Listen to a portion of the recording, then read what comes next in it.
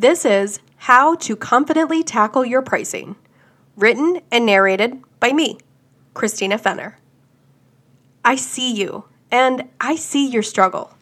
Constantly second-guessing if you're charging too much, too little, and wondering if your clients will drop like flies if you do actually raise your prices.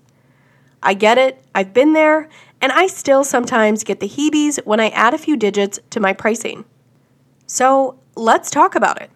Let's release those limiting beliefs and understand why you sometimes feel like a sleazy used car salesman when you send over your pricing guide to a potential client. I need to be straight with you. I can't tell you exactly how much you should be charging. Anyone who says that they have a perfect mathematical formula to give you an exact number is just blowing smoke up your ass. Sure, there are some general calculations that you can and should make. We'll talk about those later. But ultimately, your pricing structure is something that you and only you can create and feel good about. If you haven't listened to my podcast episode, Imposter Syndrome, then I highly suggest pausing this now, listening to that episode first, and then coming back to listen to this. All right, to get us started, here are some common pricing mistakes that I see often occur. Mistake number 1. You look at what other people in your area are charging, then just pick a number somewhere in the middle just to be safe. Okay, are you striving to be mediocre? Do you want to just blend in with the herd? Because that's exactly what you're setting yourself up for. I know it feels like a safe move, especially when you're first getting started, and you're probably thinking, okay, these guys seem to be making it work at these prices. They haven't been thrown out in the streets naked while onlookers throw stones and berate their pricing guide, so I should be good. This is a mistake because you have to remember that everyone's situation is different. Everyone's business structure, financial needs, and circumstances vary.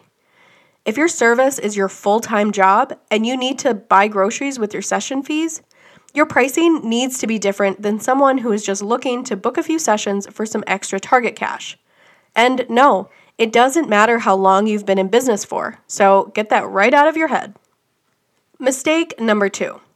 Undercutting everyone in your area, thinking that this is the magic secret to loads of clients and overflowing cash. Have you ever heard of the term bottom feeder? By being the cheapest in town, you are attracting bottom feeders. Gosh, I know that sounds harsh, but I have been in the bottom feeder frenzy, and I can tell you with certainty that this is not where you want to be. Sure, you'll attract some clients, but these are the clients who are looking to get everything for $1.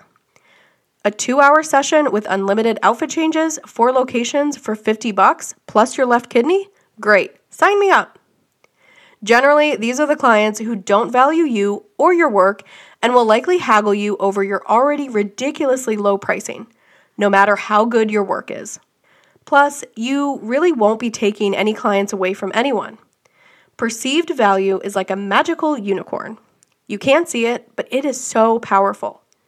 If you're putting it out to the world that your biggest asset is that you're the cheapest in town, then the clients you actually want to work with aren't going to book you no matter how good your work is because they will perceive you as cheap or even a scam. Mistake number 3. You're always shooting for free or constantly hosting free session giveaways. I get the thought process here. You're trying to just get people in front of your lens to build your portfolio, build momentum, gain experience, or even try to upsell prints or an album afterwards. I can't knock your hustle here. I know that you're just trying to get your name out there, and I commend you for that. I did so many free sessions when I was first starting out. And while I do think that there is some value in this, you have to be intentional and you have to set boundaries and rules for yourself if you want to turn your side hobby into a paying gig. First thing, never publicly share to the masses that you're hosting a free session or model call. I see so many photographers doing this so frequently, and I'll tell you straight up, if you're constantly shouting to the masses, free, free, free, then likely nobody is going to book an actual paid session because they'll just wait a month for your next free model call. Now, I get it. Sometimes we really do actually need a model call for a promotional shoot or something like that. Instead, I suggest creating a VIP group of people who have already invested in your services prior. You know, people who have already handed over some cold, hard cash. They should be the ones rewarded with a not-so-frequent opportunity for a free session at your benefit. Or reach out privately to your friends or family. Whenever I get a new lens, or most recently, a new camera, I reach out to my sisters to see if they want some updated photos. They never say no, and it's not a stretch for the public to assume that I'm probably not charging them anyway. And that's okay. So if you're listening to this and you're like, oh shit, that's me, and you've been hosting free session giveaways or model calls left and right, this is your sign to stop. Remember perceived value. If you are always advertising free sessions, then you are inevitably telling the world that your work is not worth whatever you're charging and no one is paying for your work. This is self-sabotage.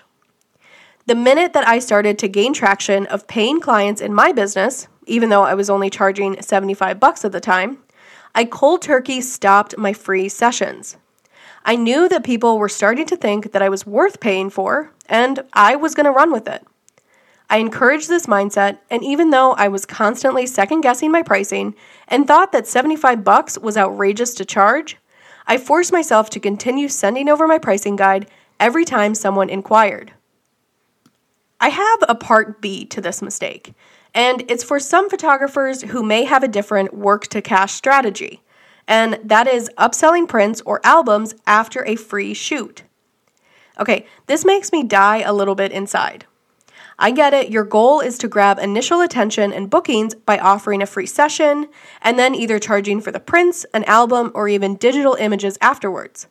Sounds pretty good in theory, but ultimately you are leaving it to the customer's discretion to determine whether or not you are going to be paid, period. You cannot tell the customer that they have to buy the prints or the images.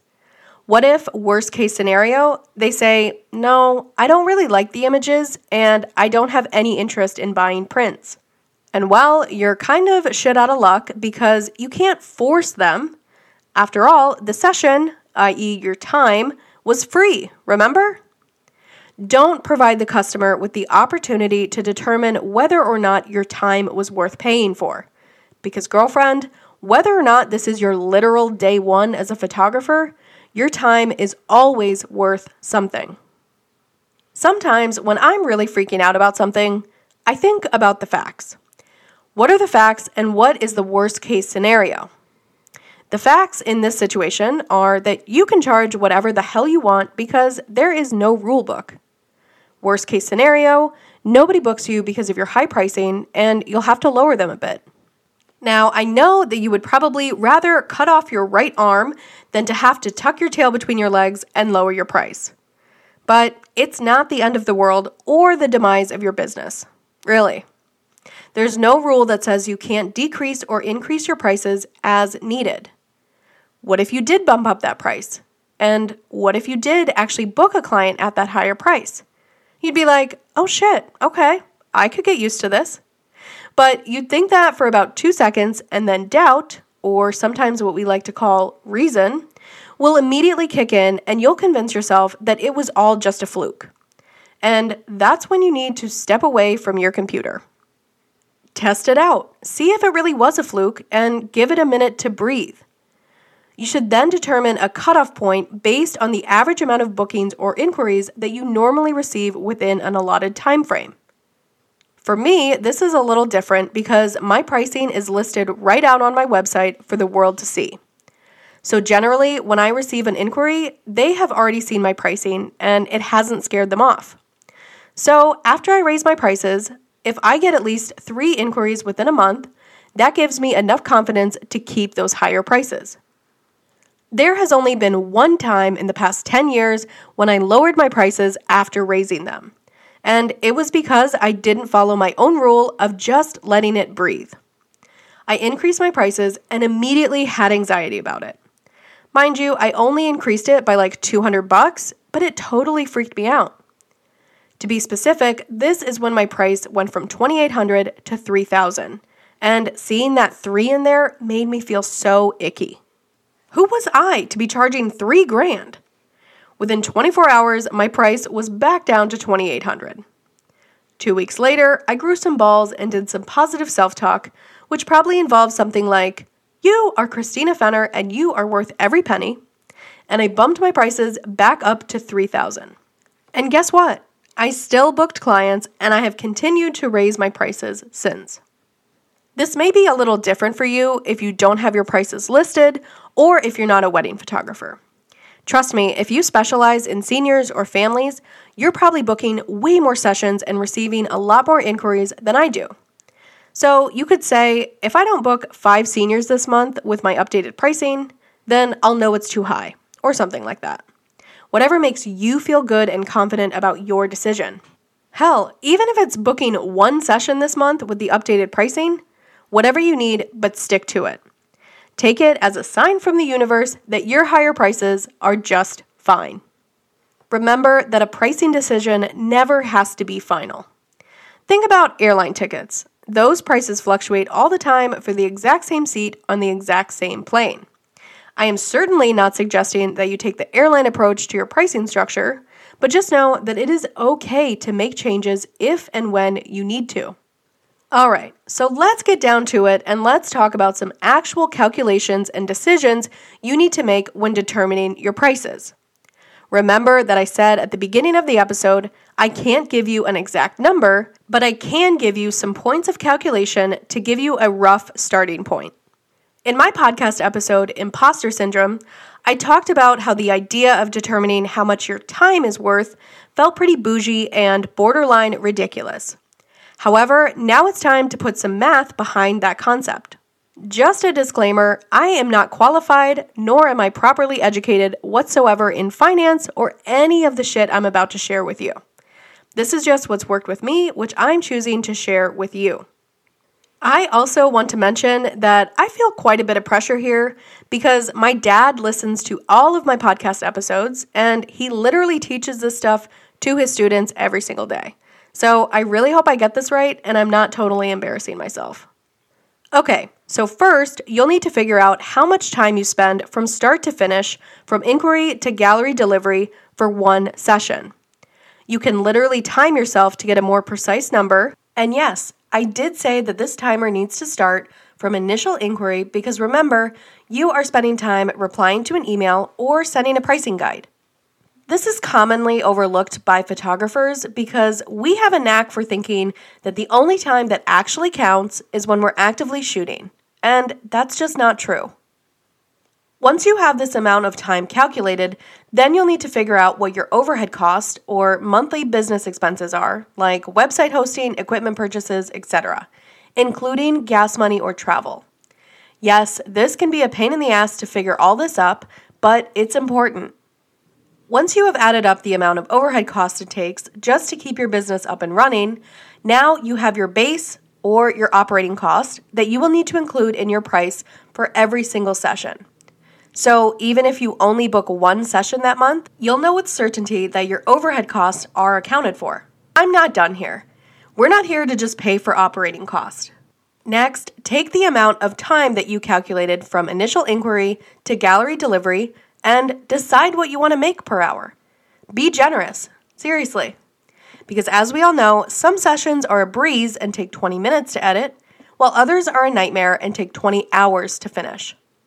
By including a cushion to your hourly rate, you're making up for those nightmare sessions. And lastly, take your hourly rate times the amount of time that it takes to complete your session, add your operating cost, and then maybe add a 0 in there for shits and giggles. And you're on your way to a solid and profitable price point. If you're struggling with determining what an appropriate hourly rate should be, instead decide on a financial goal that you want to achieve every single session or every month. For example, your goal might be, I want to be able to pay my Wi-Fi bill with 1 session. Or I want to have $100 in fun money for Target each month. For me, this was a lot easier, and it's exactly how I determined my regular engagement session pricing. I wanted to be able to pay for 2 of our monthly bills with 1 session, minus my overhead cost. A few years ago, I did this calculation for myself with my then existing prices, and I realized that I could flip burgers at McDonald's for more than I was profiting per hour, and I wanted to puke. Seriously, my pricing was way off. I encourage you to test your current prices against the formula and see where you land right now. Maybe you'll be like I was, covered in fryer grease, or maybe you're Beyonce level. And if that's the case, my hat's off to you. But why does this happen so often? Why are photographers, or rather, really any service-based business owners, ending up making pennies? It's because we get tricked into the bigger total fee or the big price. It's a classic mistake. Sure, $1,000 all at once to shoot for one day at a wedding sounds like a dream. But we're not thinking about all the time that it takes to actually turn these images into a deliverable product with editing and post-processing. Not to mention the time we spent before the wedding actually booking the client, also known as customer acquisition cost. Mr. Wonderful would be so proud. We're also not thinking about the equipment we've purchased or our overhead cost or the investment that we've already made to even get ourselves to the point of being able to be hired in the first place. Okay, so now that we've talked numbers, it's important to address the fact that you have some responsibility in making those numbers justifiable. Remember perceived value, the magical unicorn? If you are asking people to spend a certain amount of money, it's in your best interest to make sure that you look the part. And no, I don't mean by your physical appearance. What I do mean, however, is by your online appearance. If your shoddy website is filled with broken links that you haven't gotten around to fix yet, or your homepage is filled with annoyingly small text, your perceived value has decreased by a 0 or 2. Simple as that. Consumers are ruthless these days and have little to no time for bullshit.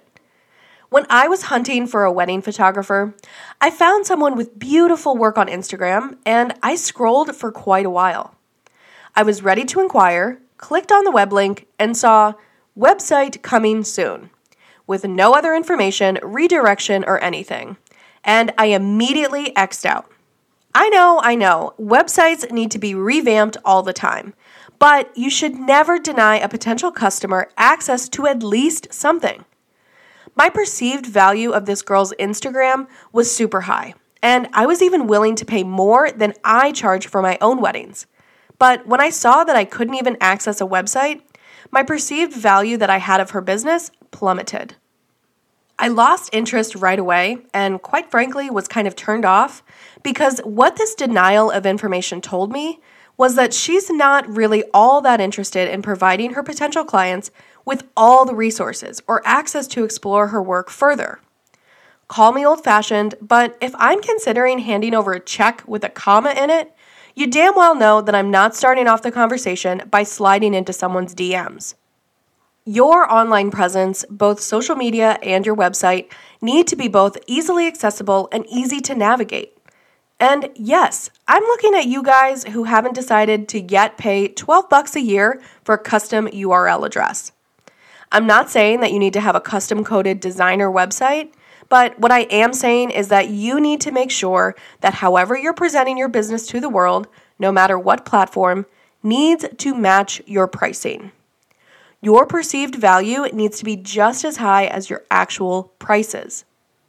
Okay, sure. Maybe I'm a little more biased and picky than your average bride-to-be, but take this lesson seriously. Every single human automatically determines their perceived value of something within seconds, but it most often occurs subconsciously. So it's important to be aware of how you're portraying your business to the world so you can ensure that your perceived value is high to potential customers.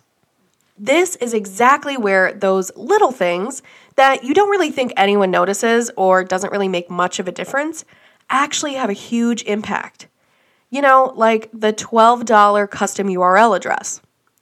I want to encourage you to take an audit of your website, social media, and anything that plays a role in your online presence. Fine-tune it, tweak it, because I promise you, small changes add up to big results. So, when do we know when it's time to raise our prices? Well, do you want to make more money? Then yes, raise them. Okay, I wish that it was just that simple, but here are some things to consider that might make your price jump a little more justifiable. The first and most common is experience and or length of time in the business. I don't ever think that this is the only price justification, nor is it the most important. There are shitty photographers who have been in business for 10 years, and there are great photographers that have been in business for 1 year. Yes, level of experience does and should impact your price, but ultimately it's up to you to determine by how much. Next is skill and quality of work. This is probably the most obvious, but it doesn't always correlate with the length of time in business or experience level. I'm going to tell you to take this with a grain of salt, but if your peers are telling you that your prices are too low for your quality of work, time to raise your price. Next is personal and/or business investment. Did you drop $5,000 on new equipment or education for the upcoming season? Great, raise your price. And lastly is profit. Are you happy with how much you're making? Do you want to be making more? Have you set a financial goal? Remember that financial goals should change as our business grows. Let's not play shy. I have no shame in saying that we work because we want to make money. Yes, we love our job and all that happy bullshit, but at the end of the day, we're here to make money, and that's perfectly okay to say. So if you want to increase those dollars in your wallet, raise your price. But do it the smart way by following along with what I've outlined in this episode. Phew, this is a lot, I know. And maybe I've pushed your buttons a little, or maybe you might be feeling a little defensive. That's okay, I get it. Money can be such a touchy subject, and nobody really likes to talk about it, myself included, despite the fact that I've just talked about it for an entire episode. Regardless if you agree with everything that I've just said, I want you to take this as permission to release those doubts and raise your prices. Yes, you will still probably feel queasy every time you increase your prices, but that's totally normal. My goal is that over time, you'll start to recognize that price increases and adjustments are just a necessary part of business and not a personal reflection of you as a person. You're not going to be in every single person's price range or price justification, no matter what you charge. Trust me, there will always be someone who thinks you're too expensive, and there will also be someone who thinks you're too cheap. If you haven't already listened to my podcast episode, You're Not Everyone's Photographer, seriously, take a listen. No, this is not a cheap plug for myself. It really will help you break through some of those limiting belief barriers around feeling like you need to fit into everyone's budget.